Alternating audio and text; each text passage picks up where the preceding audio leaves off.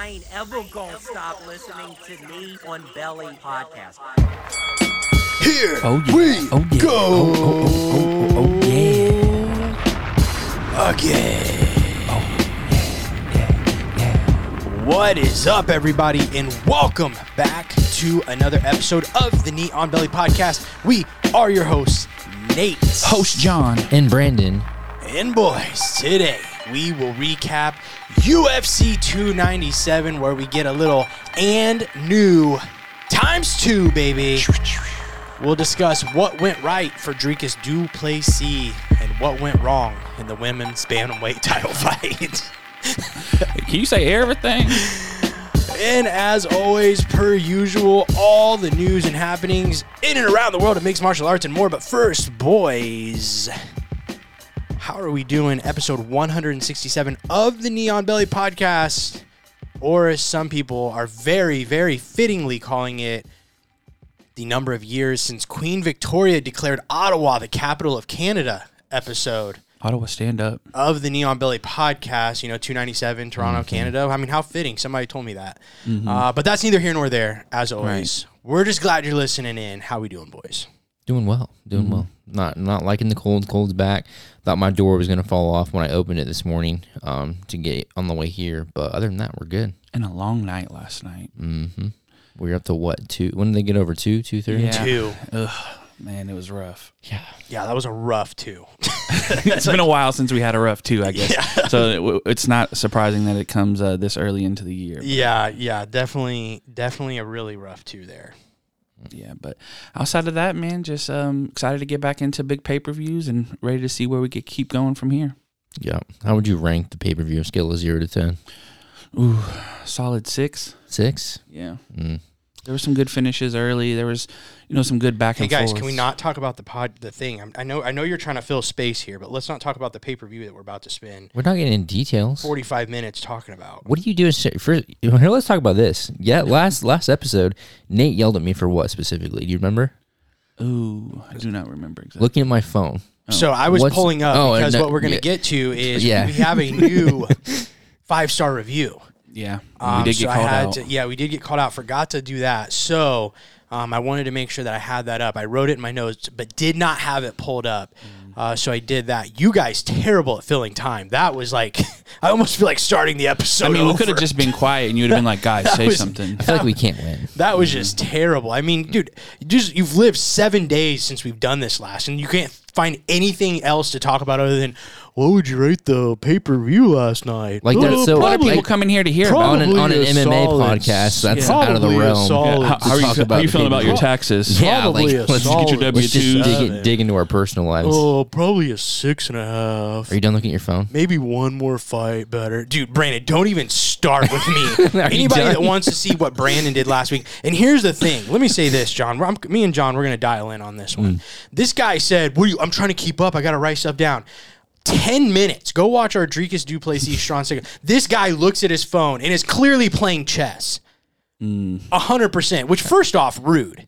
Like, John's sitting here talking, I'm sitting here talking, and you're over here doing chess. Like, complete, total lack of respect for what we're doing here. I put hours into these episodes every week. How is it clear that I'm playing chess? Because it's very clear your thumb movements, what you're doing. I wasn't born Reflections yesterday. off the glasses. So, like, very, very rude, first off. Like, the amount of time and effort that goes into these episodes each and every week, and what we're saying really takes effort. And you're sitting here chessing around in the middle of us trying to do picks. Then you go to the video. No, definitely not. Definitely not during picks. The video opens up and Brandon's like this. I mean, what a hard intro to a video. I mean, if I'm somebody watching that, like, boy, that's engaging material there. When the video comes on and the guy dead center is looking down at his phone for the first 3 minutes and only looks up to give his pick. Yeah.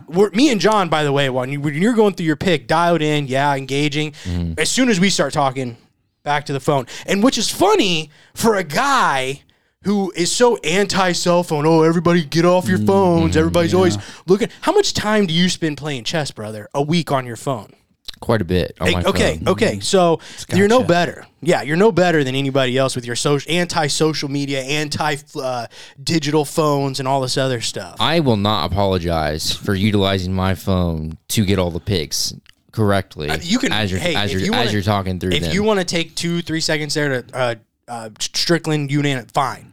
But dude, 10 minutes straight. What? 2 to 3 seconds? Like to type all that out? I gotta get. Okay. If you were using your flip phone, like I would give you that. Yeah. Well, I don't know. He's probably better at T9. You're using, yeah. 1, 2, 3. 1, 2, 4. Maybe. But yeah, first off, rude, absolutely. But second off, again, for a guy that's just like so anti-phone, and it's like, well, you can't even sit. Me and John don't even sit here on our phones and flip through social media. But you couldn't even go a 45-hour and 20-minute podcast without playing chess on your phone. I rest my case. I disagree. I think just because you think I'm playing chess, like, doesn't mean that you're not over there doing something else. You have a lot of screens in front of you, man. Yeah, it's hard to exactly. say. Again, back to the respect part of like the amount of effort and things that go into just making this thing work. And I just keep having to add stuff. Because God forbid I rely on you two to do anything. Hey, that's up to you if you want to keep adding stuff. That's all up to you, man. I've been clear since day one. I show up to talk about the fights and give my thoughts and opinion. I'm not a tech guy. I tell you, I'm not stage trained. I don't do performances. I don't know how to do sound stuff. That's not me. I don't have social media.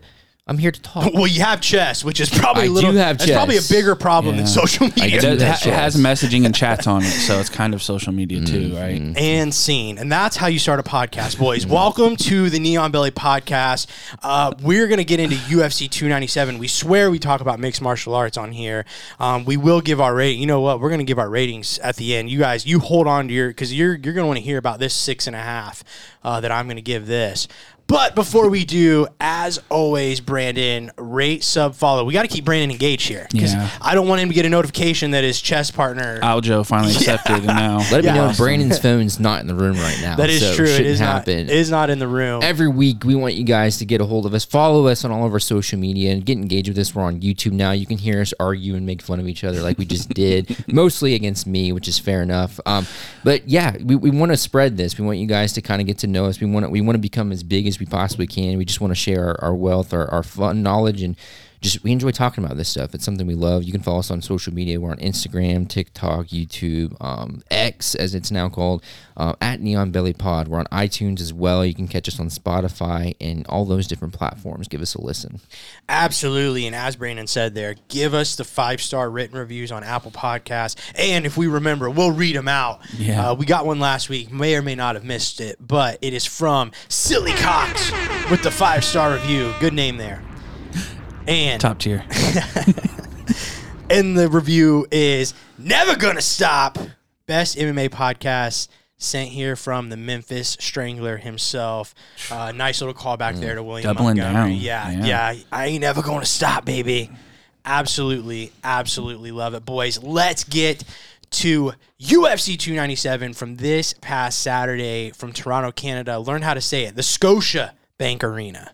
That's how you say it. Drizzy Drake was in the building, put almost $1 million on Sean Strickland, boys. But at the end of the night... Oh! Sorry for the headphone users.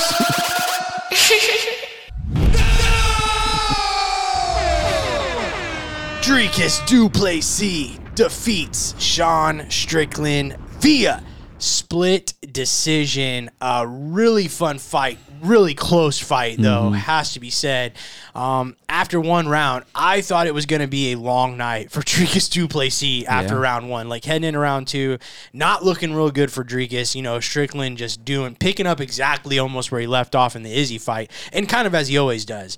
But he kept coming forward to Dricus, really grew into this fight as it went on. And did it using that really funky timing that he possesses. Really found openings to land the big shots on Strickland. And he did so by coming forward, mixing up his attacks, and really creating just some funky angles, man. This guy is an interesting puzzle on the feet there for guys to crack. And I thought even though the takedowns weren't as effective as I thought they would be for Dricus in terms of keeping Strickland down, possibly submitting him, he did have success landing them. And it gave Sean Strickland one more thing to think about, which was really smart because he never gave up on him, did Dricus. Threw one almost every round except for I think in the third, attempted one in almost at least one, except for in the third, I think he didn't attempt one. But even though it wasn't leading to much offense, I think it did play into his success a bit because, they were kind of talking about Strickland's a guy that stands so tall, right? So then Strickland was kind of having to adjust how he was kind of approaching because he didn't want to get taken down. He's bringing his hands down a little bit. And possibly most surprising to many people, DDP able to really lean on that cardio to get him through those later rounds. And again, I thought it was a super close fight. We can kind of talk about that first, I guess. Going into the fifth, I thought it was either 2-2 or 3-1 for Dricus. The two judges who did score the fight for Dricus gave him rounds 2, 3, and 4. And I do think if you saw this fight for Dricus and had him winning, that's exactly how it was done. But your guys' thoughts on the fight and the decision overall? So the fight, like you said, it was a very close fight. I do think that what you said last week in terms of like how to beat a Philly shell, one of the ways to do that is just to be offensive and force the guy with the Philly shell to be very deep. And maybe it was a week before, but I know you. It was last week. Okay, yeah. You talked about that. And I think that really rang true here. And wrestling's a form of offense, right, in an MMA fight. Yeah. And you said that as well. Like, Izzy doesn't really carry that. We haven't seen Strickland have to deal with that as much.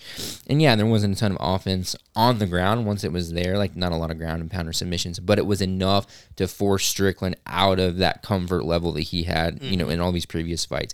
I do think something for me that really stood out was the optics. Like we heard that talked about with Strickland's fight with Izzy was optics. How does this look to the judges? How does this look overall? And I think that that's another thing that can't be ignored when it comes to the wrestling, and then also to that like massive cut that came up. And I want to say it was round 4, I think it was round 4 or round 3 when it came up. Round 3. And that kind of shone through the rest of the fight. I think that matters because damage was a talking point throughout the whole card. Yeah. And I think that's an aspect of the fight as well. As Strickland looked. In terms of that cut, especially like he was wearing more of the damage. Whether or not he truly was, that's to be seen. Both guys, wore their shots really well and were able to hang in there. But, I mean, it was a good fight. Razor close. I wasn't mad at the DDP decision. I wouldn't have been mad at the Strickland one either. I honestly wouldn't mind it run back down the road, not necessarily next, but just to kind of get a little more between these two, because that's one of the things we said. There wasn't a ton really separating these guys, and I still feel like that's true. Yeah, I think that there was some adjustments made by DDP that kind of helped him deal a little bit and with Sean Strickland's, especially his jab early that was landing often, busting up DDP's eye. But I think the cut is a big turning point too, and I think that really seemed to bother Sean Strickland. And Sean seemed to say it came from the headbutt. There was an accidental headbutt that happened, and if that's what caused the cut, which caused him to deal with having to swipe that out the eye, that's unfortunate. I thought they showed it on the replay. It was an elbow on the break, I thought. Or maybe the top cut. One of them he said did was a head I cut. think the one to the eye, because he was bleeding in the eye, and then it kind of started coming down the head. They showed it in the replay, and Dricus kind of came forward, and I think he kind of caught him with an elbow. But yeah, I don't know about the one on the head. Could have been a headbutt. And you seen him swiping at it. He was not seeing the punches on that side for a little bit, and I think that's what gave. Because we talk about all the time, momentum is big, confidence is big, and once DDP started landing some of those like outside punches, he got a lot more confidence, and it seemed like Strickland had to kind of really dig deep. And credit to him for coming back in that 5th round and really pushing it. Because it seemed like DDP had all the momentum, and that's what made it into this decision where it's super close and you don't know exactly how it's going to go. I did have DDP winning by decision 2, 3, and 4, but I could also very well. I mean, I even remember the second round feeling like a Sean round, but it also felt like DDP was starting to come alive a little bit toward the end. Yeah, I totally agree with all that. I mean, I definitely don't see robbery. I've seen that being floated around for. I mean, obviously Strickland has his fans and they're passionate, but definitely don't see robbery here. But again, if they would have said Sean Strickland's name, like, I totally wouldn't have had a problem with that either. Because I think if it was 2-2 going into that 5th, I feel like kind of had to get that 5th round to Strickland. He seemed to be getting the better of the landing, the shots there. And again, like I told you guys, historically in a championship fight, you really have to take it from the champion, which makes that a little bit hard because, we'll get to what's next here in a minute. But I guess kind of as two guys for you guys who both picked Strickland to win this fight. I know, John, we'll get to the 8-ball thing, but you switched with Dricus on the 8-ball, but did through your breakdown pick Strickland. Did anything, like, I guess, kind of surprise you or impress you overly? That, you know, I know you guys kind of both mentioned some things there, or maybe something that you just maybe didn't see him being able to do or didn't think, because I don't see that performance by Strickland and think Strickland underperformed. Like, you know what I mean? Like, that was a patented Strickland performance at his best. Granted, was close, again, could have went either way. But yeah, was there just something specifically that you just didn't expect Dricus to be able to do? Because I know, like, I guess this is almost more for Brandon, because Brandon, I think like 2 or 3 times you were like, yeah, I went back and watched this fight. I feel even better about Strickland. I went and watched the Darren Till fight, the Derek Brunson fight. I feel even better about Strickland. So what was it? Do you know, like, what did you see? I think it was... it wasn't an underwhelming performance by Strickland. That's true. I think it was kind of 2 things. One was there obviously wasn't a cardio issue. At least it didn't seem that way. And 2 was I just really think DDP fought a fantastic fight against Strickland. Like, I think he was able to really balance the wrestling with his strikes. Like, yeah, he got pieced up a little bit in the first round and going into the second, but you kind of have to feel the guy out, right? Yeah. And he was able to just really push that pace against Strickland, which is hard to do. Like, he kept Strickland backing up that entire time. That was, I guess, a little surprising to see Strickland backing up as much as he was, because it's usually not that case. But other than that, you know, nothing super crazy. But I mean, I eat my words for sure as far as the cardio and that's concerned. Yeah, and I'm not saying that to, like, get you to eat your words or, like, suck it, because, like, we'll get to the co-main event. I mean, like I was telling you guys last night, like, you ever just pick for fights and then you're just embarrassed to have to come talk about them the next day, or is that just me? I don't know. Yeah. No, it wasn't that. I just, like, again, like, there was really, from both of you, there was a pretty strong conviction that Strickland was going to win, and I was just curious if there was something specific. And maybe some of that was just him coming off the performance with Izzy, right? Like, it's hard to look at that performance against arguably one of the better middleweights that we've ever seen and then think that, like, oh, he's going to just not have his way with DDP, who, again, is a guy that's he's won all of his fights, but it's not like he's gone through and just obliterated everyone he's fought. He's had some interesting fights. Close, so when you compare the two leading up to this, it's like, yeah, to me, I'm leaning Strickland, who's a little more, I'll say, structured in his approach. But again, it's on any given night, you know, things can go differently. Yeah. So I think for me, it was almost that. And it started off kind of early. The first round, he picked it up. But if you go back and watch the Izzy-Strickland fight, Strickland was, especially defensively, was on 10 the whole time. His hands were constantly moving. He was constantly moving his head, circling, because he didn't want to be there for Izzy for any of the counter strikes or any of the big stuff he was setting up. And it felt like, and it might have also been because of that cut kind of affecting where his eyes could be or what he was doing, but his defense kind of slowed down a little bit compared to where it was in the Izzy fight, I think. And he just was on 10 every single round. And I think those middle rounds, like I said, DDP was able to get some of that momentum from him. And then by the 5th round, I mean, we seen Sean Strickland just kind of let it all go and said, you know, I'm going to try to go for the gold here, and started letting off a lot of more punches. He wasn't really using his defense as much, just kind of trying to brawl him at the end. And I think that's kind of just the difference. I think that, you know, styles make fights, and I think we've seen a little bit of, you know, some wrestling holes, because DDP isn't necessarily all-state wrestler, but being able to employ some of that, and then but also just kind of using that aggressiveness, the fact that Strickland moves his head backwards and not necessarily always cutting left or right to get out of the way of things. He was really starting to time out some big punches in there, and I think that was the difference. Yeah, that wasn't really, like, I mean, you guys kind of just reiterated what you said. I just didn't know specifically, like, in terms of, like, because I think, honestly, I just think the difference was just you mentioned the Izzy fight there, and that was, like, one reason I was really heavy on Strickland, or Du Plessis, because I'm like, it's just stylistically, like, 2 counter strikers trying to land, like, it's just not going to be the funnest fight, and I just knew, for better or worse, Dricus was going to go put the pressure on Strickland. So, like you saying, like, his defense, he wasn't doing it as much. Like, he was. It's just, Brandon, you brought up, I was kind of hoping you would get into that when I asked the question, because I thought it was a great observation last night, is Dricus throwing more than 2 punches was really the key to a lot of his success. Every time he went 3, 4, every time he threw 2, finished with a spinning back fist. I mean, just mixing that up, throwing in the takedowns. I thought that's where he found success. If you go in there like Izzy and you're just trying to land one or two, like that's a tough. I don't know who can beat Strickland like that. Like, you know what I mean? So, yeah, I just was curious, but moving into like kind of what's next, I say let's kind of play Dana White for a sec. I think we can all agree that if Israel Adesanya calls your phone tomorrow and says, I want Dricus du Plessis, you 100% make that fight. I think we all agree that. Izzy's a star, plus they have some history. It'd be a big fight. And I actually think if I'm Dana White in the UFC, I'm calling Izzy Saturday. Like, what do we have to do, kid? Like, what do we have to do to get this fight done? I mean, throw the house at Izzy right now because I think we need that fight. And I will say, a little sidebar for like kind of fellow fans saying UFC 300. I agree with you. I would love to see Izzy versus Dricus at UFC 300. That's a massive fight. But Dricus du Plessis fought Robert Whittaker in July of last year and took no damage in that fight, like whatsoever. And refused to fight Izzy 8 weeks later in September, which is why Strickland got the shot. He said he needed some time. So I'm not sure, based off of how beat up he looked last night, going 5 rounds with Sean Strickland, that he's going to want to go home and jump right back into a camp and be ready to go by April, especially now that he's the champ, right? The actual champion. Like, he has a little bit of leverage. Like, that was just for a title shot. Now he's got a belt. Like, he's definitely doesn't have to be in any hurry here. Now, money talks, as always. So I'm not saying that it's impossible or the UFC can't kind of draw him out with a big check, but we already know they're going to have to pay Izzy to get back. Right.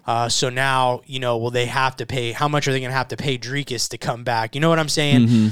But let's assume Izzy isn't ready, or maybe does call and maybe he says, I want to move up. I don't want to come back at, middleweight. What would be next for Dricus du Plessis? I think there's two main options. And that is, do you give Sean Strickland an immediate rematch? Or would you look at Khamzat Chimaev and say, you know what, let's give him a shot? Because typically I think guys who don't ever successfully defend the title, you don't get immediate rematches like a Sean Strickland. But that fight was so close. And there's not many other people, honestly, outside of Khamzat, who deserve a shot next. So I think you could definitely run it back with Sean Strickland if you wanted to. But like I said, there is the freshness of Khamzat. So let's say Izzy, again, doesn't want to come back or doesn't want to fight at middleweight. What would you do with Dricus next? So I'm looking at this as a member of the UFC. I'm not looking at this as a fan, right? Yeah. And what I would say is, between the two, Khamzat and Strickland, Khamzat is way less consistent than Strickland. Like, he's had weight issues, he's got health issues, he's kind of all over the place. And if I'm looking at a guy who's going to give me a level of consistency, if he has the title and just kind of going forward, to me, that's Strickland. Like, I hear what you're saying about guys not getting immediate rematches, and I agree with that. So I think the fresher matchups, obviously Khamzat, that's a lot of fun and it's exciting, but I'm worried just in terms of consistency. Like, if we give that guy a belt, how's that gonna go? Like, is he gonna defend it much? Is he gonna even be able to maintain having it? Like, how long are we gonna? I don't know. There's a lot of questions to me with Khamzat in terms of stability. So I would lean Strickland, but the way more fun and exciting fight is Khamzat. So yeah. Yeah, I would say that, if you're the UFC, you've already kind of made this promise to Khamzat via the Usman fight of winner was going to get a shot. That's a good point. Obviously, people he wasn't, forget about that. Right. Yeah. He got the health issues, couldn't be in this position because we were talking about DDP not getting the shot because he waited, and Khamzat being able to jump him because of him beating Usman. So I think that you cash that in. Use a name like Khamzat because you guys have been pushing him for so long, or if I'm the UFC, I've been pushing him for so long. I know he's this superstar. People are around him. This would be a perfect time because you could do if Strickland after or something, or there's other storylines there. But in kind of to play to your point with Khamzat of not knowing the consistency, you kind of want to probably get a belt on him sooner than later before he fades out too, because you want to capitalize on his star. Yeah. So you guys both in favor, if you were in position of power, both in favor of doing Khamzat, you would do Khamzat over Strickland rematch next. Yes. Yeah, I would. All right. Also worth mentioning, DDP is already eyeing a move up for that double champ status. That's almost annoying.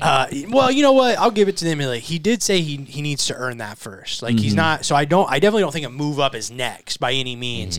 But that does seem to be in his future. Again, acknowledging he did that. He does need to earn that. And I'm thinking what he means by that is he needs to defend this title a couple times, let his star grow a little bit. Real quick, what do you guys think constitutes earning a double champ shot? Ooh, 5. I mean, it's tough. Yeah, I would say 3 to 5 defenses. It's tough too. Like I think there could be like look at Alex. Would anybody argue that we didn't? That wasn't a good move by Alex to move up. I mean, I think there's different. It's just so hard that like to pinpoint like a specific formula for that. I would say if you're just kind of your run of the mill, okay, decent, like let's say like Leon right now, like Leon's not exactly killing it in the star power right now. He's super talented, had a couple of really good performances. That guy, Leon probably would need like 3 or 4 or to 5 to kind of move up. But then you got these guys like Alex Pineda that for whatever reason they're polarizing through their fighting style to fans. They connect, relate. Well, and to be fair, Alex didn't have the title. Yeah, he didn't. He's not bringing the belt up. Oh, you're meaning like as a champion. Yeah. Okay. Yeah, that's tough, man. I mean, what Izzy did like 4 or 5 before he tried it, didn't he? And then Volk obviously had a lot of title defenses before. Yeah, so I would say that, but I've never not, and you guys can correct me if I'm wrong, off the top of my head, there's not been a situation that I can recall where a champion went up and I felt like, ooh, that's too early, or like they shouldn't be doing that already. Not that I can think of. Yeah, so I feel like it always just kind of works out in the end, regardless. I mean, as cliche or whatever that might sound, it's like it does kind of just always like work itself out in the end. Well, in the UFC, you're gonna have to, you want to protect your investments and your champions or that, so you don't want to send, if you feel like Islam has no chance against Leon, you might want to like, hey, let's get a couple more in before you try something that will take some of the shine off of you. Absolutely. Boys, let's move to our co-main event.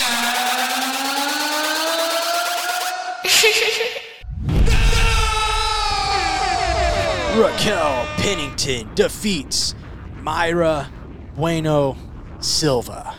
Yeah, boys, sometimes you just come in and you're just not psyched to talk about a fight. And this is one of them. This was rough, really rough. Possibly one of the worst title fights I can recall in recent memory. I mean, you guys can kind of correct me if I'm wrong there. You can kind of think of a worse one, but the weird thing is I just don't know if either lady could have done anything better or different to have changed it either. You know what I mean? I just genuinely think stylistically this matchup kind of sucked and kind of just led to the fight that we got. Obviously, we talked about it last week. Both of these ladies like to fight in that clinch.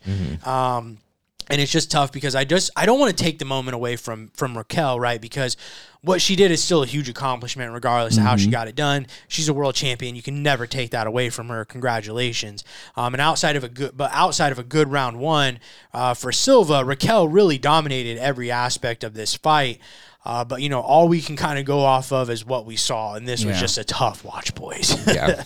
The only, just real quick, that you asked about other boring or not good title fights, and the one that stood out to me was I think it was Rose and Esparza. Oh, gosh, yeah, that was another one. So this one to me, I at least Raquel, like, when she let her hands go, man, they seemed to really connect, and there was a lot of good moments from her there, but she just wasn't consistent with it. Like, there was at least 3 or so times where she would let her hands go, and she was really tagging her, and then she would get her up against the fence and just initiate that clinch, which I understand she's comfortable there, but you're tagging her on the feet. Like, you have good power, and you're really kind of wobbling her, and she has no answer. So I was kind of perplexed with just continuing to go back to the well with that clinch, because you were having some success there on the feet. But yeah, I mean, overall, the fight itself, not the most fun.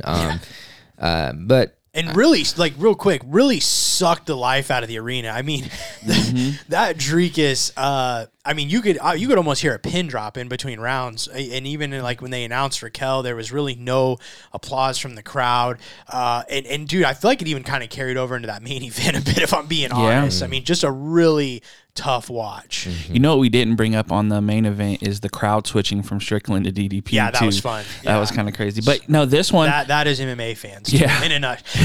As two guys that collect cards like MMA, UFC cards, me and John can confirm. Yeah, the market flipped mid-fight, and that's how it is in real life. At one point, we were watching this co-main event. The commentator said, "This fight's taking place mostly on the cage, all fight." And Brenda's like, "Yeah, of course it is." Like, you could just feel. Shocker. Yeah, it's like it just seemed like a rinse and repeat every round after the first round, where it was Raquel's, landing some big shots. Myra was trying to use that ninja choke, but it was never fully getting in. She was way too comfortable in a clinch where she was getting hit, trying to get the clinch, but never really utilizing it well. There wasn't a lot of adjustments by really either lady, but Pennington really didn't need to do it because, I think they have her as almost 300 strikes landed. Like she was just dribbling her from, the second round on. And I didn't think she was going to have enough to even get close to finishing, but then she started landing and putting together a couple. But then, like Brandon said, she goes right back to clinching against the cage. Probably could have got, a really big finish had she maybe listened a little bit more on the backing off. But I think she even kind of said it in her post fight. It's like, let's play it safe and get a title. Let's do what we know will get us the win, because that's not guaranteed with the judge's decision. And that's fair, and that's well within her right to do it. But again, I do just think both of them stylistically, the fact that, they do kind of rely on that clinch, it just didn't lead to a fun fight. And because I genuinely feel like both ladies showed up at their best. And we kind of talked about this, when Amanda retired, and that is, would we see the quality of this women's 135-pound division kind of drop off without her? And we would at least, for the foreseeable future, we kind of, maybe unfairly always compare the new champion to Amanda, right? Because I think most of us would agree that Amanda probably still in her fighting prime. Like, she's sitting there in the front row. There's nothing that what I saw last night that made me think Amanda couldn't come out of the front row and probably beat both of these ladies, correct? So, and then maybe, and again, kind of getting back to that, we did kind of question, would we always look at a newer champ as kind of lessened because they didn't beat Amanda for that, whoever got that vacant title. It was always going to be a bit unfair anyways, because it's hard not to think that. And then they literally put Amanda in the front row. It's like, that didn't help at all. But sitting here on a Monday after that title was, defended or won, it's hard not to kind of feel that way, even for me as a fan, because that felt like a level down from what we're used to seeing in a women's title fight, let alone, again, coming from what I think most of us consider to be one of the greatest female fighters of all time. So just a really tough spot to be in. But I don't know your guys' thoughts. Did you kind of feel like you were watching a lesser, watered down version? I think Chell said a lot of it.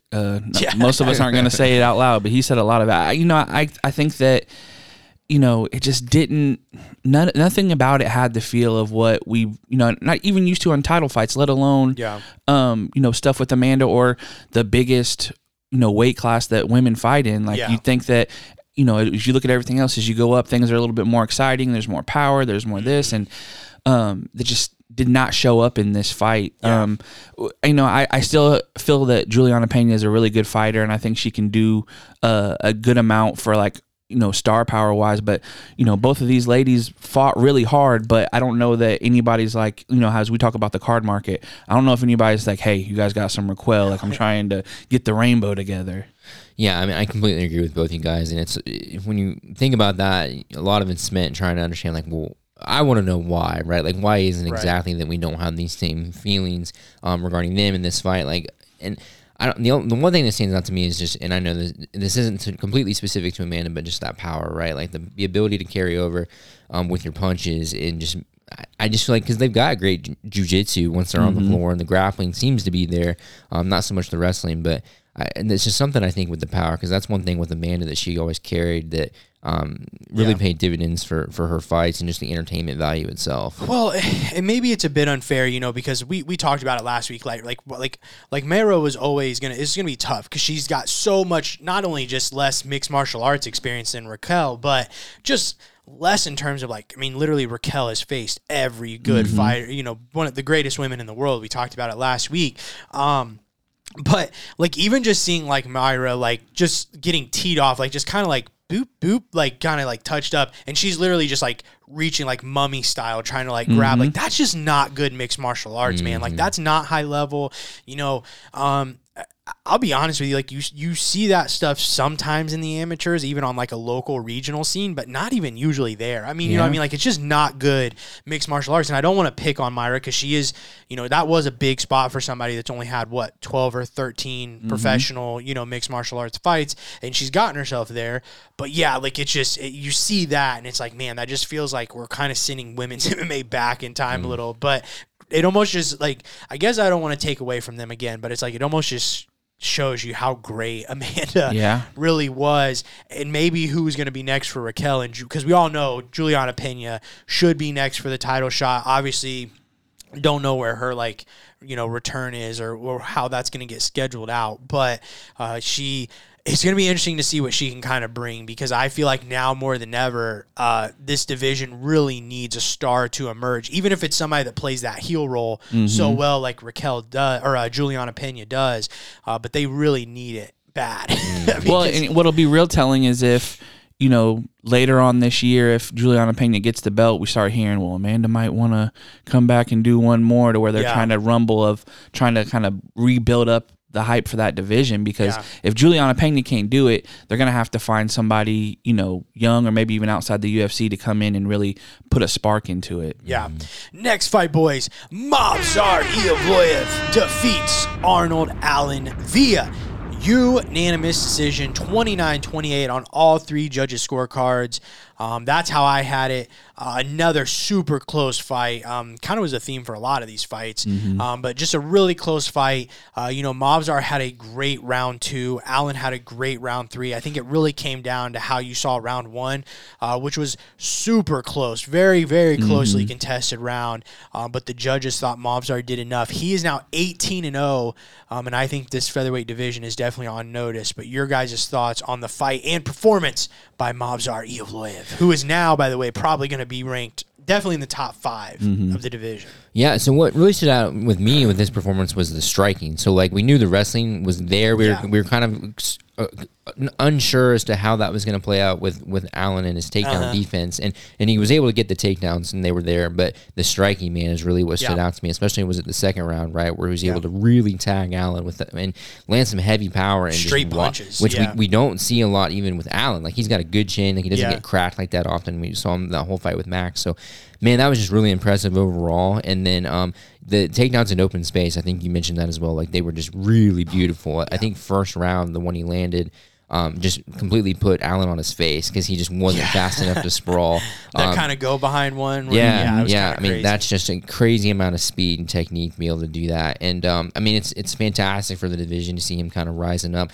Hate it for Allen, man. My heart hurts for Allen. But, it was a good fight. Like you said, it was close as well. I think Allen had a good third round. I'd be interested to see if this was 5. If it was 5 rounds, if that would change things a little bit.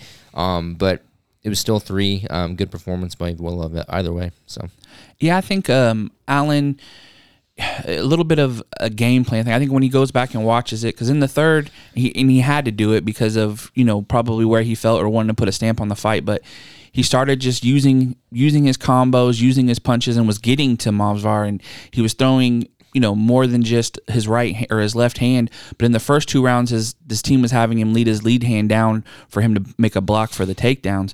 Problem with that was he wasn't able to use his jab quickly and use his hands and his foot speed like we've seen him do at his best. And I think that kind of really held back his striking, opened up some things for Movsar. But I think that in the third, he kind of got a little bit more success with that. And that could also be getting a little bit tired going into the third, because this was a really high-paced fight, I felt like.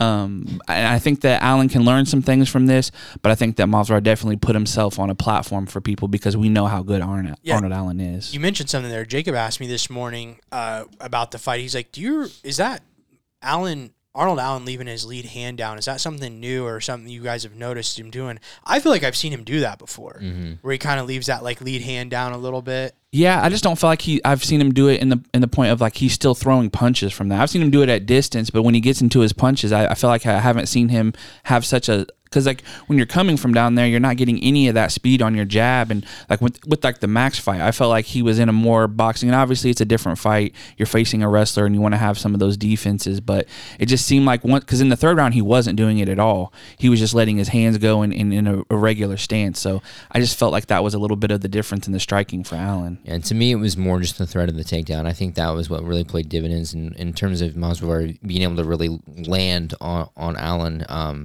Because I do think we've seen him before with that lead hand kind of down like that. Yeah. But Yeah. Well, and I think too, just real quick, that even when he goes back to Movsar isn't a ground and pound guy; he's a submission guy, and I think that Arnold Allen did really well in some of those exchanges as far as getting up or staying out of bad positions. So maybe he could have took a little bit more chances in the early rounds, knowing that his submission defense and some of his grappling stood up a little bit better. Yeah, I sent it to you guys this morning. I found it absolutely hilarious that Dana White called this the most boring fight on this card. I mean, first off, did you not watch that co-main? But basically said, Movsar is going to have to deal with the consequences of this from the fans. Dude, what world? Are you that out of, tune with your product that you just don't know this sport anymore? Because I thought this was personally a fantastic fight. I mean, the grappling exchanges were fun. I mean, when Allen's sitting there doing those 4 Granby rolls in a row, and Movsar's just floating and just fall. I mean, that's beautiful grappling from both guys. Yeah, I mean, that's just really fun. Again, the striking was there. I don't know what fight he was watching. Yeah. And maybe you're sitting here listening, as somebody listening to us talk about this, no, dude, this was a boring fight. I don't know. Maybe I just don't understand mixed martial arts anymore, but that was a really fun fight. I know there was also, people were taking some issue, you guys included, about the judge with the illegal knees in round, or the referee breaking the fight up from the illegal knees in round 2. There was kind of an argument over those hands being weight-bearing or not, and for people that didn't see, because a lot of people were mad that Mark Goddard stepped in, stopped the fight. Mark Raimondi reported that Ontario is still using the old rule set, which states if any other body part other than feet are touching the mat, the opponent is considered grounding, weight-bearing or not. So all things considered, kind of job well done there from Goddard to stop the fight. And at least he didn't take a point. Yeah, that's what I was about to say. Which would have really been rough on Arnold Allen in what was already just such a close fight. I mean, definitely would have lost him the fight there if he would have taken a point. And probably would have been well within his right there, because there was, I mean, some of them were maybe you could, argue, but the last two were for sure illegal knees. That also did noticeable damage to Movsar, again, changing the fight. Yeah. So probably could have there. Glad he didn't. Still gave Arnold Allen a chance there. But yeah, man, we were kind of talking about it. It's dude, we're at a point now with these illegal knee things. It's you can argue, I know Brandon loves to argue that it's a stupid rule. That's fine, but it's a rule. And it's let's just stop trying to play the game of up, down, and at least until maybe every commission. I guess, again, if I was somebody sending a fighter out there, let's just not even do it from there, man. It's just not worth. I mean, after Piotr Jan Aljo, I don't know how anybody even does it. Why? Why? Magomed. Yeah, why? I just don't get it. Just knees from front headlock position. Yeah, it just, I mean, I get it's there. It'd be great if you, I mean, as a guy in that position, I'm sure it'd be great if you could just legally fire some knees. But trying to play that I'm lifting it, it just leads to this. And again, imagine if he would have lost a point. I mean, it wouldn't have mattered at that point unless he finished. I see what you're saying. One thing, I think it was Anik brought up, and I don't even know if this is a rule, but one thing he said is a fighter cannot intentionally ground himself. What do you think about that? I mean, again, you're playing. I think the whole rule itself is just so per how if somebody sees it. Yeah. You know what I'm saying? It's however somebody interprets it. And it really comes down to how an individual, and every referee probably interprets that even differently. That's why I think it's just such a dangerous game to play. Because you don't know how ref to ref, how somebody's going to, view you're trying to put yourself down there. I just don't do it. Well, I think the thing with the knee, too, in Arnold Allen's case specifically, is the round before he gets rocked, he probably feels like he really needs to get a finish. A knee's probably going to do it better than a hand will. So, maybe you're looking at positions where you have a better chance of really hurting somebody, especially because he was having a tough time tracking down Movsar. So some of it might be just... Yeah, but you have to be aware. In a big fight like this, at this level of fighting, I feel like you have to be aware of that, though. Right. There's just some bad habits out there in training. I mean, you're probably trained to do this, try to play the game because it is a big opportunity. Because if all those knees were legal, that fight probably gets finished. Oh, yeah, for sure. You know what I'm saying? Yeah, for sure. Yeah, but just, again, I just don't understand the risk reward there to me. I just don't see it as being beneficial, in my opinion. I am very interested to see what they do with Movsar next, because there is another big featherweight bout taking place next month with Brian Ortega versus Yair Rodriguez. Obviously, I think it's all contingent on what happens with Volk and Topuria, right? Because we've talked about it. If Ilya wins, I do think Volk will get an immediate rematch if he wants it. Like, maybe he commits to lightweight if he moves, like if he loses the title. But if he wants to stick at featherweight, Volk will definitely get an immediate rematch. There's no doubt about it if Topuria wins. So if Ilya wins that, like, to me, the featherweight title is pretty much wrapped up for the year because it's going to be a rematch between those two.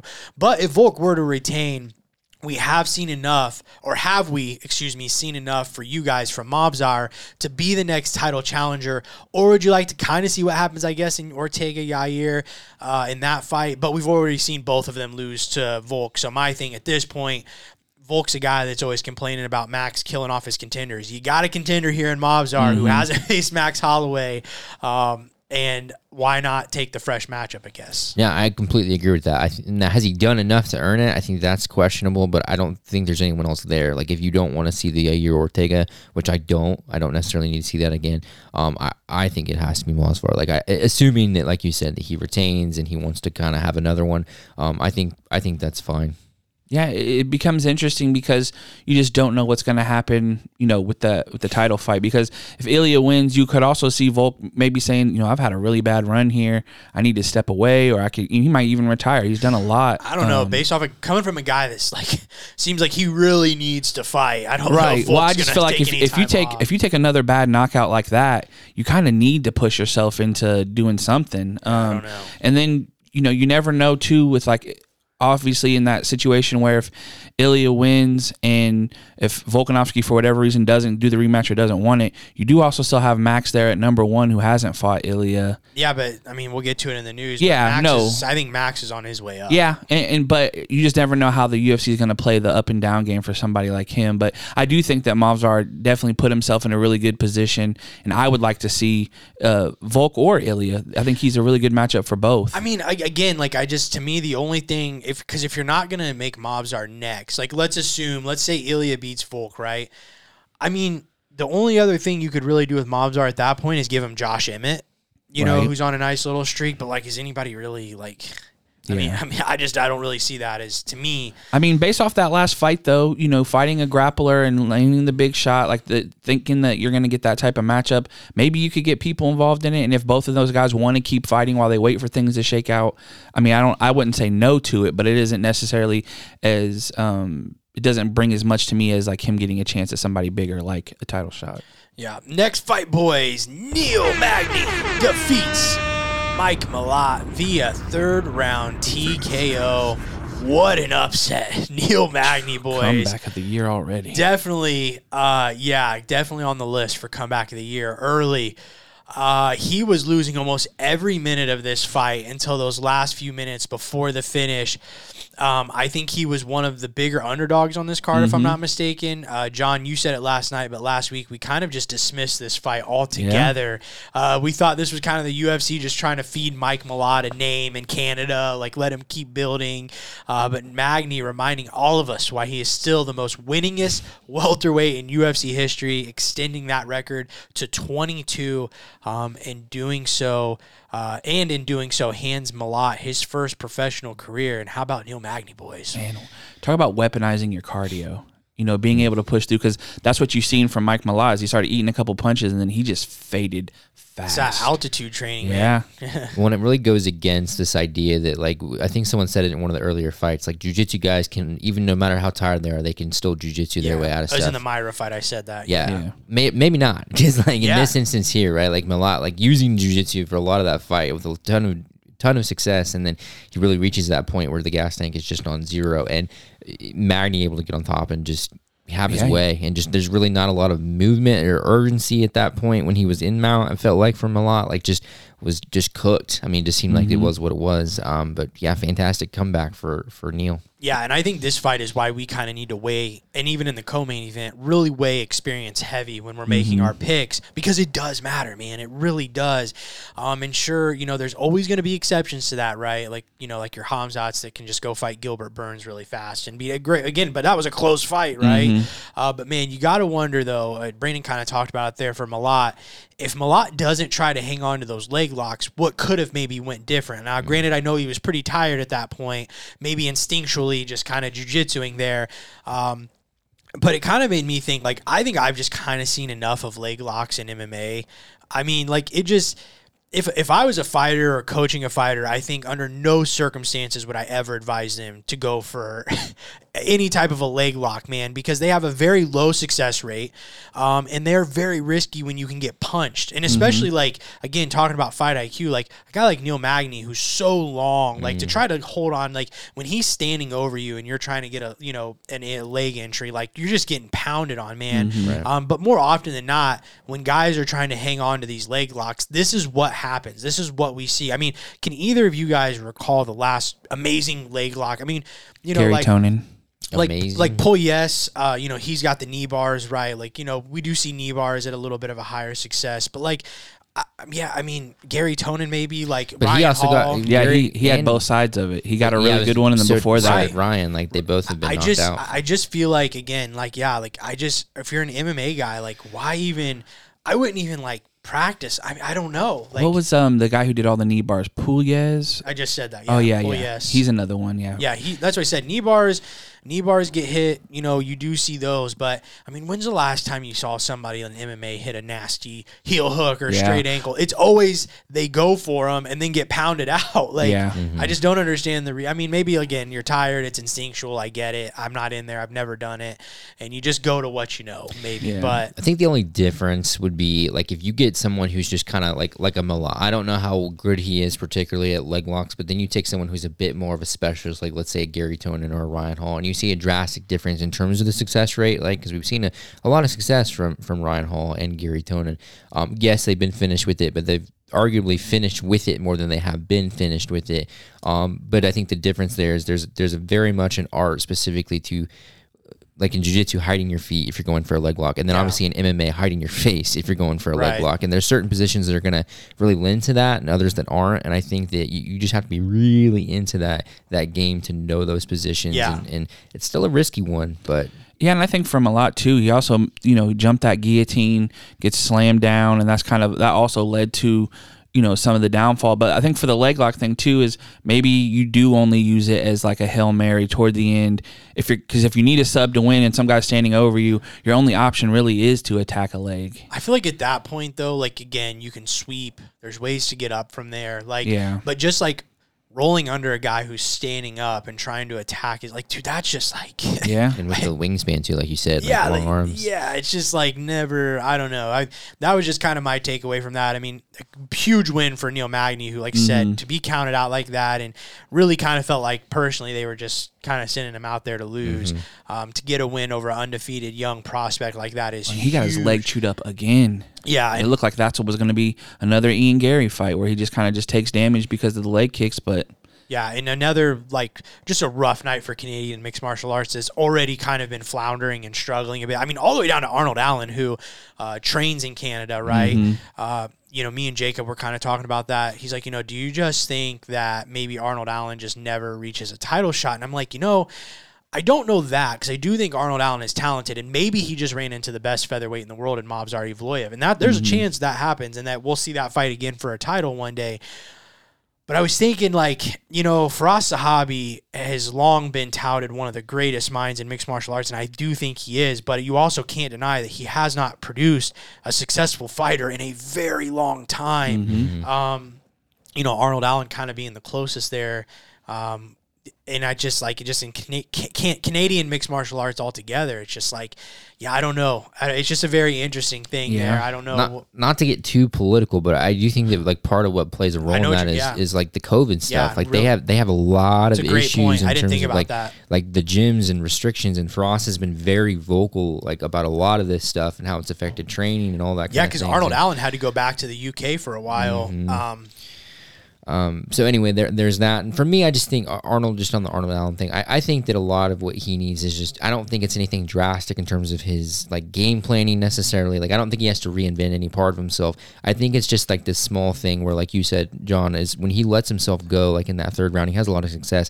It's little things like doing that earlier and just trusting your abilities. Not waiting until you're down and trying to find a way to win. Because I think it's there, man. I think he's got great jiu-jitsu. I think he's got great wrestling. I think he's got great striking. He's just got to be be the confidence has to show it, and I think that he's still capable of being a champion for sure. And I think sometimes with the Canada thing is you see regions pop up and they do really good, and then somebody else gets their turn. And when you had GSP and Rory and stuff but dude, up there, I can't even think of another country that's had a fall off like that. I mean, I'm sitting here racking my brain. I mean, even like Brazil, they've always usually had somebody in there. Like, obviously, the U.S. usually always has, I don't know, man. That's just like, it is very interesting. And I know, but what you're saying about not wanting to get political, Brandon, it's not getting political. It's just that's what happened. That was the reality of it. And I do wonder if maybe that whole COVID era just kind of threw Canadian mixed martial artists back a little bit because there was so many tight restrictions and a lot of them couldn't even get out of the country. I mean, we've seen it with the UK and Leon too as well, like kind of stunting him. And then obviously now he is where he's at. It's very interesting. Yeah, that'd be very interesting to kind of see. Like, I'm sure you could go back before COVID and see maybe timelines. Yeah, how that's worked out. Next fight, boys, another Canadian that just had a rough night, but Chris Curtis defeats Marc-Andre Barriault via split decision. Kind of a slow start to this fight, but by the end, both guys basically just fighting in a phone booth. We're getting off some nasty kind of dirty boxing and elbows in there. I think 30-27 was a bit harsh. Two of the judges that had Chris Curtis winning both gave him 30-27. That's a bit harsh to me. I thought we were going to get a 29-28 either way, but good for Curtis. He gets to hold on to his ranking. And it was announced on the broadcast that Ikram Aliskerov is falling off at UFC 297 next month. I don't know if Chris Curtis could turn it around that fast, but I think him versus Fluffy Hernandez would be a great fight if Chris Curtis is able. Again, that was a hard fight to get through. I don't know. I think it's literally like in 4 weeks. So I don't know if he could turn around a fight, but number 14 versus number 15 could make a little bit of sense there. And Chris Curtis versus Fluffy is a great fight. I'd love to see if he can. I think it'd be a good one. Yeah, this one was fun, man. At one point the crowd starts booing a little bit. I don't know if it was fun. It got fun. At one point we were just like, this is like kind of dragging on. Well, what it was is because both guys were just eating everything they were throwing. They were getting hit with elbows, spinning back fists, big punches, but both of those guys just eat everything. And you think that maybe that's not, those aren't maybe powerful shots, but I think there's just the two type of guys they are that, nobody was going to take a step back. And even to the last, bell, there wasn't going to be anybody who took a step back. They were just cracking each other. Yeah, I think it built because, I remember, I think it was the first where you have Chris Curtis just turning around, walking in the center of the cage, and kind of frustrated. And there was a lack of urgency, it seemed, from both men. And then it got better, like you're saying, where they started to tag each other up, especially in the third. But kind of was a little too late by the end of it in terms of the entertainment value, I guess. But I do think as well that maybe a bit of it was just stylistically how these guys matched up, and they do have great chins, and so there wasn't any crazy drops or blood or wrestling or anything like that in there. But I don't know. I think they may have been a little bit of a victim of the night too. It seemed like that was a little bit of a theme for a lot of the fights, and they were just in line of it. So, and the Canadian men struggled, but the Canadian women showed up and showed out. Jillian Roberts knocking out Polyana Viviani in round 2, and then the one I'm really wanting to talk about is Jasmine Jazz Divisius defeating Priscilla Cochueta by third round anaconda choke. This was crazy. I told you guys when you got to the house. After 2 rounds, boys, Jasmine had outstruck Priscilla 228-4. Jeez. That's a real stat. Yeah. She literally landed 228 strikes to Priscilla's 4. One judge did score that second round at 10-7 for Jasmine. And the fight finished, the strikes landed 326-26. So Jazz Divisius only outlanded her by 300 strikes. But what a dominant win. She's definitely already on the list as well for performance of the year because, that's just one-sided, I think, as a professional mixed martial arts bout can get. Right. How many 10-7s do we see a year? Dude, I don't know if I've seen one in a long time, honestly. Jimmy Flick also could be, the great little comeback there on Malcolm Gordon, a little bit of a comeback there. Trying to look through here. Brad Katana, man, that was a rough loss. I really felt good about Brad Katana in that Garrett Armfield fight. So, yeah, not a bad pay-per-view first of the year. Again, some pretty rough fights in there to watch. Not always the funnest, but you do get those. And, I don't know. This pay-per-view it was literally like the Sean Strickland fight away from being a fight night, essentially anyways. So it is what it is. We paid for it. We're the suckers at the end of the day. Brandon, update us on our scores. Oh, okay, so you and John both came away with 4 points, and I Johned it. So I came away with 0. So yeah, I wish I had the clip pulled up of Brandon last week. Oh, -3. I'm not worried about anything. Still not worried about it. Yeah, here we are heading into week 3, and you're still negative. So check this out. So still not worried about it, but also, just so for context, so currently the points, John, you got 9. Nate, you have 6. I'm at -2, which means I'm 11 points behind John right now. Yeah, it's getting tight. Technically speaking, I'm 11 points behind. Yeah. I don't want to hear anything from John other than a thank you for that 8-ball. Because that is the only reason. No, you were doing it as a joke, and I was doubling down on it. Okay, your joke is fine. Boom, boom, boom. Here's the thing. You clearly needed it because that did save you. It literally did save you from a bad decision. Here's what I'll say, though. I've never had negative points. You do. I do. And I think I'm going to put this out there. If you guys don't agree, that's okay. I think if you're the first person of the year to go over, it's not a John anymore. It's a Brandon now. To go what? I've never. No, John. You literally went like 0 for 15 and that one let's week. talk about, you never have negative. When was the last time you were in first? Because the only reason you're in first right now is because he granted you 3 points to my negative. No. So you've got 3 points. I earned it because I answered it right. You've got 3 points in charity right now, essentially is what that is. But if I have 8 points, I'm still 10 points ahead of you. I'd have to do the math. You have -2. I have, 11, right? Yeah, 10 points, yeah. So if I take away those 3 points that I was gifted, I still have 10 more points than you. I mean, bottom line, there's one guy in this room that's 100% pick rate right now, and that's me. I haven't missed. I'm 4 for 4 this year. Yeah, I mean, so there's that, I guess. What do you mean 100%? Didn't you pick Myra? I did. You're right. Darn it. Dang it. Forgot. Dude, I literally forgot about that. Yeah, dang, I don't have it pulled up. But, dude, how crazy is it? I literally forgot about that fight already. I'm not even joking. We want to forget it, too, let's be honest. I feel like that one doesn't even count. Yeah, fair enough. I did get Myra wrong. But, yeah, John that will not leave until somebody misses out on 13 points. Goes 0 for 13. Brandon's 0 for 9. That is a rough one to miss out on. Yeah. But John, across like 5 fights, you went 0 for 13. Like that's last year, man. Unbearable. We're not there no more. That's literally unbearable. It's a whole new season. Like that will never leave my mind. Like they're rent free in my head. Like I just don't know how you did that. And still didn't end up in last. I mean, was it last year? Yeah. Yeah. It was, dude, embarrassingly enough, I think it was our first under the neon or kickback first time too. Oh, yeah. Or something like that. So we're coming out hot and John just. It was the first time we picked for that many too. Yeah. Yeah. It was just like not a good. I literally don't. You literally have 50-50. Like and somehow it's just like they just didn't fall to John. Speaking of John does do one thing right every week, and that's the news. Going on the news. If you don't like it, Brandon will punch you and give you a bruise. The news. All right, guys, we got a couple things kind of moving off in different directions. So we'll start with the UFC has continued to pour into UFC 300. We now know the answer to the biggest question mark for the event, which is we now know who Jim Miller will be fighting on UFC 300, and that will be Bobby Green, announced last Tuesday. Hold on, John. All the fights that got announced this week. It's a joke. It's Jim Miller, 300. Come on, man. You're leading with Bobby Green. I mean, look, love that Jim Miller's on the card. It definitely is worthy of the news. It's called sarcasm. No, it's not. Yes, it is. I said, what's the biggest question mark for 300 is Jim Miller. It's a fan joke, dude. Come on.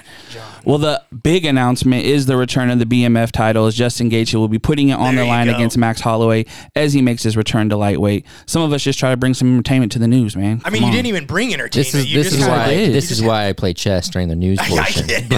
You know what, Brandon? But this is why he loses the news questions when we do the end of the year awards, because he's not listening. John wants to bring entertainment. Jim Miller going to go against Bobby Miller at UFC. No, you didn't even listen to it. That was really entertaining. Tatiana Suarez is out of her fight. Chill. Let's talk about the Max thing. That is big news. So Max Holloway moving up to face Justin Gaethje for the BMF title. Your guys' thoughts and feelings. This is the first time the BMF title has been defended, correct? Mm-hmm. Yeah. Yeah. So that's big in and of itself. Huge move up, I think, for Max Holloway. I think this is a good move. I personally hope this is a permanent move for Max up to lightweight. I think it's massive. And man, we'll see. I am very, very interested by this matchup. I want to see. So the last time Max fought at 55 was against Dustin Poirier, right? Yes. I want to see Max really try to fill it out. Like I want to. Yeah. I remember that being a knock with his fight with Poirier. He just kind of seemed like it was getting a little shoved around. Granted, it's Dustin Poirier, And he was in the middle of his 45 title reign. Yeah. Like obviously didn't want to commit. Was it last minute? It was last minute. He didn't want to commit his body up, understandably, because he was still the 45-pound champ. So he just kind of didn't do anything. He just kind of showed up, right? Yeah. I think he was even a little bit under 55, if I'm not mistaken, if I don't remember. Yeah, I don't think we're going to get that Max Holloway. Yeah, but really excited for the fight itself. I think it's a fantastic matchup. There's no shot this is a boring fight. No. Like, no way. No. Yeah, and I think this is, Justin Gaethje's best case scenario if he wants to fight before Islam. I agree. And also, we talked about it last week with the title fight for Zhang Weili. I think Connor's best case, like Connor, if they could have gotten that done, would have been, probably the only, just kind of throwing that out there, is I think that's probably still would have been a bigger fight if that was ever an option. Dustin? For the BMF title. But yeah, like Max Holloway. Well, but even for the 55 picture, because we don't know if Connor wants to fight ever at 55 but again. See, like, so. Right, but like even like, again, like, because I'm just still cannot rack my brain on this Aljo Calvin Kattar fight. It's like, here you have like a prime example of a guy who's a former champion, one of the winningest champions of all time in a division, who lost the belt and is moving up and is actually throwing himself in the mix in a real title elimination. Like if Max Holloway beats Justin Gaethje, he's probably #1 contender. Yeah. I mean, I know you still got Sarukian. Some people are probably pounding like Sarukian Oliveira. I get that.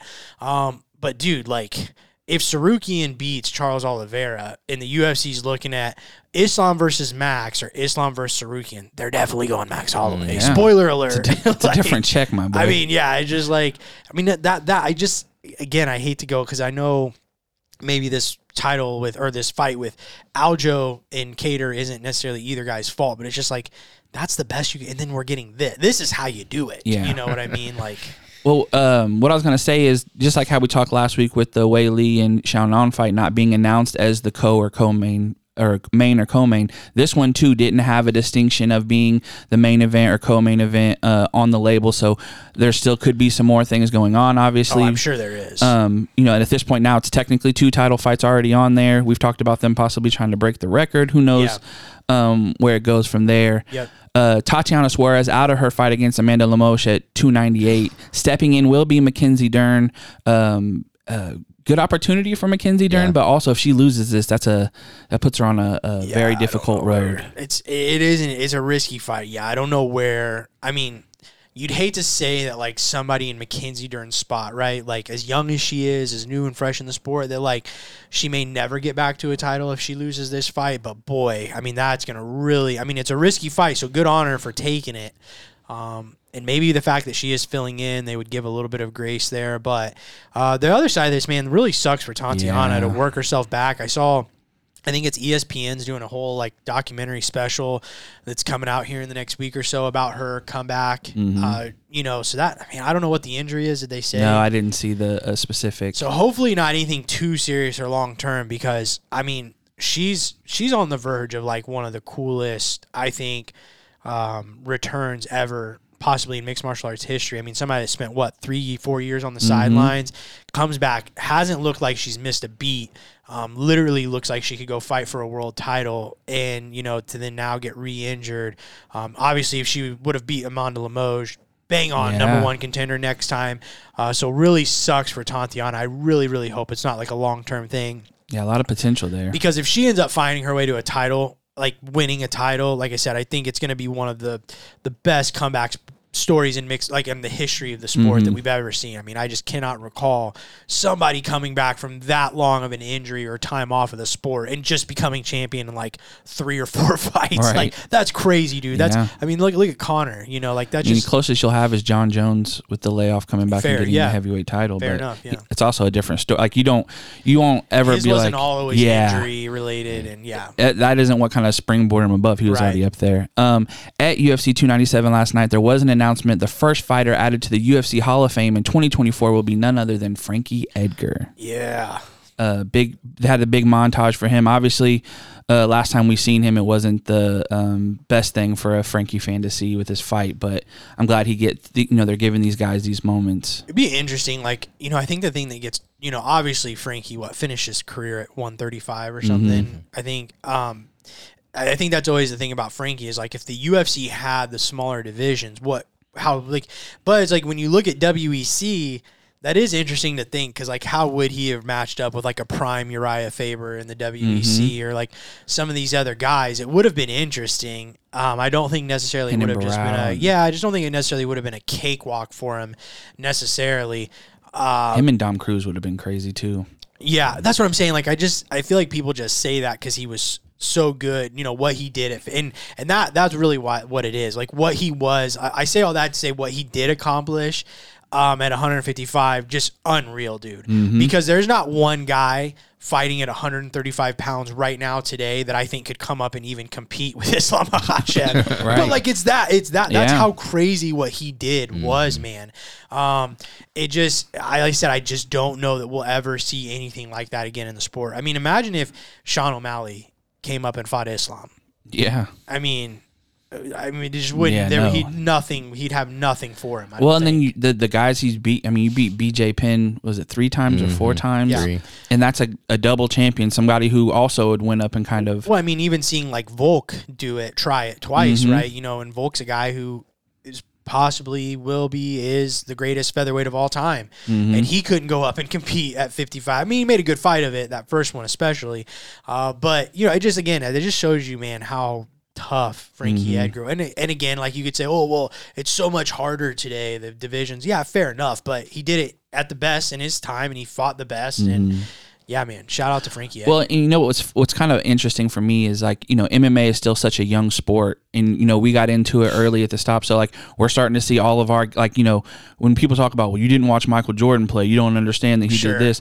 Some of these fighters, like these younger fans have never seen Frankie Edgar unless they go back and watch. But like watching him and Gray Maynard live was like some of the craziest stuff I've ever, experienced in my life. The next thing I'm really excited to talk about is UFC Hall of Famer Uriah Faber teaming with Sacramento State University to start a university-backed combat sports program.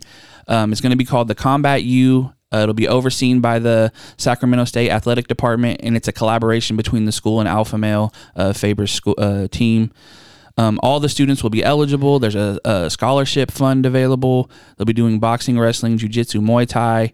Students in the program will have an opportunity to participate in competition on the school's campus promoted by Faber's A1 Combat, which will be on UFC Fight Pass. Oh. So huge opportunity for these students that are trying to... So are they just going to face like other amateurs in the state, or is it like other colleges? Like, because like right now it's only one college. So I'm guessing it's going to be matchups within the program, because the next part of it is it's not supported by the NCAA yet. So it's more like a club, right? Yeah, they're basically trying to get the wheels rolling on. Right, but the athletic department is overseeing and helping fund it.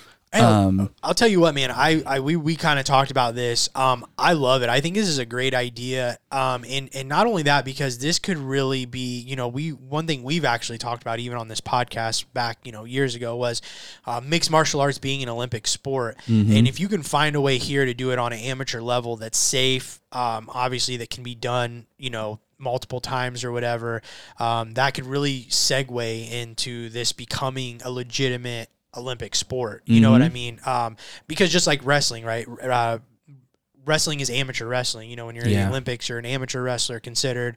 So this could really get that like segue into that. So I think it's even more for more than just like a college program. Maybe if the NCAA does get behind it and back it. I mean, how cool would that be, dude? To go watch the Purdue MMA team would be like so fun.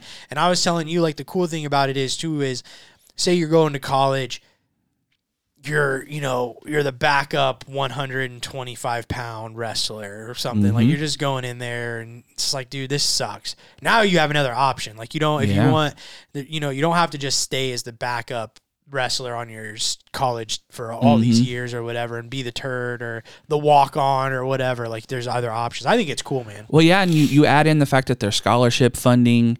From what I read, it's going to be like a season format. All the alpha male coaches are going to be the teachers for each discipline. So like, imagine how crazy the amateur world of MMA is going to change when you're not going from guys who decided to start coming to a gym. You're going from kids who have been basically working through it through high school and through college. Like there's a lot of opportunity there. PFL announced the lineup for their champ versus champ card, where the PFL champions will be facing off against Bellator's champions in Saudi Arabia. It'll feature Renan Fajeda against Ryan Bader, Impa Kasinganai going to middleweight to face Johnny Eblen. Magomed Karamov will face Jason Jackson. Jesus Pinedo will face Patricio Pitbull. Dude, even the undercard, you have Vadim Nemkov making his push into heavyweight. He'll be facing PFL heavyweight Bruno Capoloza. Thiago Santos and Yoel Romero. Clay Collard, AJ McKee. Clarissa Shields is on it. Like, it's unreal. It's huge. This is this potentially could end up being card of the year. I mean, I know 300 is still in the making, whatever, 299 is crazy. But dude, to have like this high level champions in almost every single fight, dude, it's crazy. I mean, some of those matchups, like even the non-title ones, like a AJ McKee versus Clay Collard, like what? That's crazy, dude. The undercard is crazy. I'm very, very excited for this and to see these matchups. Who is Jason Jackson again? He's facing Impa. Yeah, no. Jason Jackson's facing Magomed Karamov. That's crazy. Like, I mean, obviously, Magomed Karamov had a lot of success with his wrestling. Jason Jackson might be the anti-wrestling guy. I mean, it's just going to be so fun. Who's Impa Kasanganai? He's going down to middleweight because Vadim was the light heavyweight champion. He's vacating, so he's going down to middleweight. He's fought at middleweight before, I believe. Yeah, that's where he got knocked out by Buckley. But Johnny Eblen is a problem. Johnny Eblen. I mean, dude, just Impa's had this whole rise up. So I'm really excited. When is that? I believe it's in March. Oh, okay. So there's not a date yet.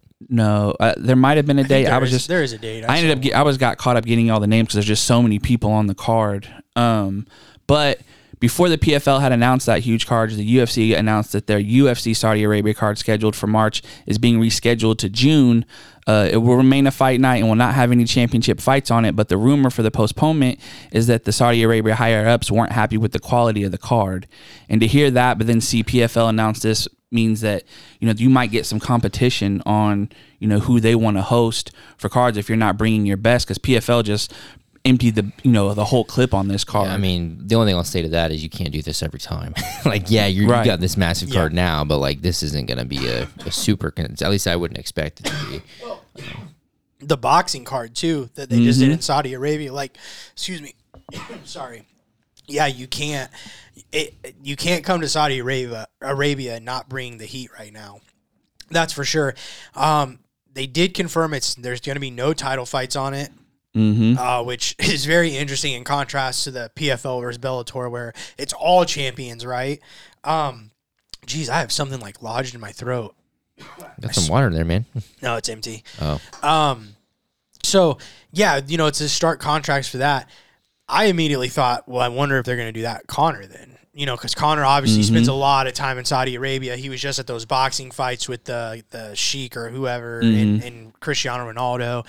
So I was like, ooh, I wonder if maybe, and then remember Daniel was like, we're going to meet up over there. Yeah. So I instantly started thinking, I wonder if that's their plan. But Dana confirmed last night. Not a pay-per-view. In his post-fight that Conor will not be on that Saudi Arabia card. And so then it's just like, well, if you're not doing champions, you're not doing Conor, I just don't really know star-wise. I mean, again, getting back to what we talked about last week, like star power-wise, like who else you got? Well, you know how they book over there too. So it's like, you got, if you're not doing champions, so there's no Islam. You're probably. I think it'll be a lot of. I think that's what we're gonna get. It won't, not Islam, but I think we'll get a lot of Daggy Russian guys, Middle Eastern fighters, probably some Australians, like maybe Robert Whittaker type fight. That's kind of what I think we'll see. Yeah. Again, for better or worse, but even those Daggy guys, man, like outside of Islam, who's moving? Pirate, dude. That's about it. I mean, yeah, you could do Pirate, but I mean. I don't know. Nobody's really moving the needle on that end either. If, you have like if Ikram would have been fighting, he would have been somebody you can. I'll tell you what, man. Here's what I will say, is there's been a lot of rumblings about Khabib Nurmagomedov making his comeback. I think you talked about it last week in the news. Mm-hmm. Javier Mendez's coach saying he only trains with me if he wants to fight. Basically confirming he is leaning towards a comeback, it seems. No date, no fight, nothing set yet. But, man, I don't see Khabib coming back and it not being for the welterweight title. Yeah, I just don't. I agree. I don't see a world where Khabib comes back to face, I don't know, I was about to say a name, and actually I could see him versus Colby Covington in Saudi Arabia would actually be pretty fun. I'm not going to lie. You might have to get the military out there for that. That would be a big fight. That would be fun. But, again, I don't know if that brings Khabib. I don't know if it's a check that brings Khabib out, like where it's like, hey, as long as he's making 30, 40 million, he'll fight whoever. Mm-hmm. But I feel like if you're going to come back, if you're Khabib, there's got to be a title. They've said some of the numbers he's turned down, and I don't know if I saw 40 million. Yeah. Did somebody say, did DC say 40 million? But then we talk about what they're doing in Saudi Arabia. They will throw him. They'll probably give him an estate there or something. It's nothing. Yeah, no. So that is almost what I wonder. If, okay, they moved it back. Well, we know Khabib's training again, and it seems like Khabib's training to fight. And they already said he wouldn't be ready by 300. So by moving this card back, in theory, are they just giving Khabib a little more time? But do you think they would use him on a non-pay-per-view? If you want it to be big, dude, you got to compete with this PFL Bellator. You got to compete with the boxing fights. Saudi Arabia has, for better or worse, they have set a precedence, right, for these fights. And if you're the UFC, you've got to stay on board with that, man. I mean, it doesn't. You don't want to get locked out. Yeah, it doesn't seem like a big thing, but that could become a really. I mean, it is. The Middle East is becoming a very big market for them as well. And I mean, the reach that they could have. I mean, obviously Africa is close there. That's another market that they want to get into. So I don't know, man. It would be very interesting if they would float him out there for free, the return fight. For what they're going to pay him, probably not. But I don't know. It's just a theory I had of it is interesting. Khabib seems to be getting ready, wasn't going to be ready for 300, and then they announced they're moving back this Saudi Arabia card. I don't know. I don't think he comes back, but I do think if he does come back, it's only for a title, and at a title that he hasn't fought for, like a weight class, and he hasn't competed yet. Do you think there's a chance he fights Bilal if Bilal gets it? No, that's what I'm saying too, is like, I don't even know if titles would be important to him. Maybe he would just I do, because what was his whole theme the entire time he fought was legacy. Dude, comes back and fights GSP. What's the knock on Khabib? He didn't fight for a different weight class. He didn't rematch. I mean, that's why I do think if he comes back 100%, it is not going to be at 155 what if it's pounds. Him and Connor at 170? I don't think wants to rematch Connor. I don't think that. Connor wants There's it. no way that excites Khabib. No. You got to think about what would excite. Maybe the disrespect. I mean, Connor's kind of re-poured back onto that a little bit. I mean, he did what he settled wanted it. to. Yeah, he settled it in the cage. I don't think it matters. Like, you have to sit back and think, like, who right now, other than Leon Edwards, because he holds a title, would get Khabib off the couch. And if Bilal wins, I don't think Bilal, even though they're friends, would get Khabib off the couch. Right. So it's like when you look through that 70 division, it's like, I don't know. Unless they're going to start that 65 division. Well, Islam started saying a whole bunch of Khabib could beat Sean Strickland today and kind of some 85 talk. I don't know how big Khabib's gotten, but... Interesting. Oh, he's at least 220. I do have the date for the PFL card. It's February 24th. Yeah, so right on. But that's all I got for the news. Alrighty, John, you are also Song of the Week, so take it away. So Song of the Week was originally going to be Hit 'em High, the Monstars theme song, but they don't have that version on Spotify, so I didn't want to run into that. So I'm switching to The Power by Snap, which you'll remember as I Got the Power. Okay. Nice. What do you think about that song, Brandon? I know that song. I actually kind of like it. Really? Mm-hmm. What do you like about that? I don't know, just catchy. It's Good one of those. energy, It's kind of like you and your Feliz Navidad, like you're always talking about that being a banger for Christmas. It is a banger. I like it. I Got the Power. Bruce Almighty, like good movie. Yeah. Bruce Almighty's a good movie. It's in that movie. But Bruce Almighty's a good movie. Yeah, you don't like Bruce Almighty? Not a big Jim Carrey guy. I love Jim Carrey. Not a big Bruce Almighty guy. Bruce Almighty is the reason I always know how to spell beautiful. BEA beautiful. Yeah. John, also hit us with your one for the people. Oh, one for the people. I'm just looking forward to the temperature going back up into the 30s and 40s this week for us. It's been so cold getting to work. 60s, 70s. Yeah, that's about all I got. Yeah, I got nothing for one for the people, guys. Nothing crazy in my life. Nothing. No crazy chess duels this week. I might retire after this episode, man. Yeah, Jeez. yeah, good. No motivation. God. Good. Or use this as your, they doubted me. They told me I shouldn't be doing this, but look at me now. Yeah. I'm ranked. I mean, I would just love to compare screen time from this past week because I bet you got me beat, buddy. Oh, really? Yeah. I think you no, because here's the thing: is I don't use my phone to play like live games. It's just daily games, which is basically like one move. Like you make a move and then you wait however many days for the person to make it. I mean, who would have? Sounds like who would torture. have? Yeah, but who would have thought out of the three of us, Brandon was the one that couldn't put the phone down for an hour and a half. Yeah. I mean, Mr. Flip Phone, I still if say if you can get chess on a flip phone. I definitely tried it with the flip. You can get it, but it's not with anybody else, so not as fun. Yeah, I don't have anything either, man. Nothing. I don't think you've had one for a minute.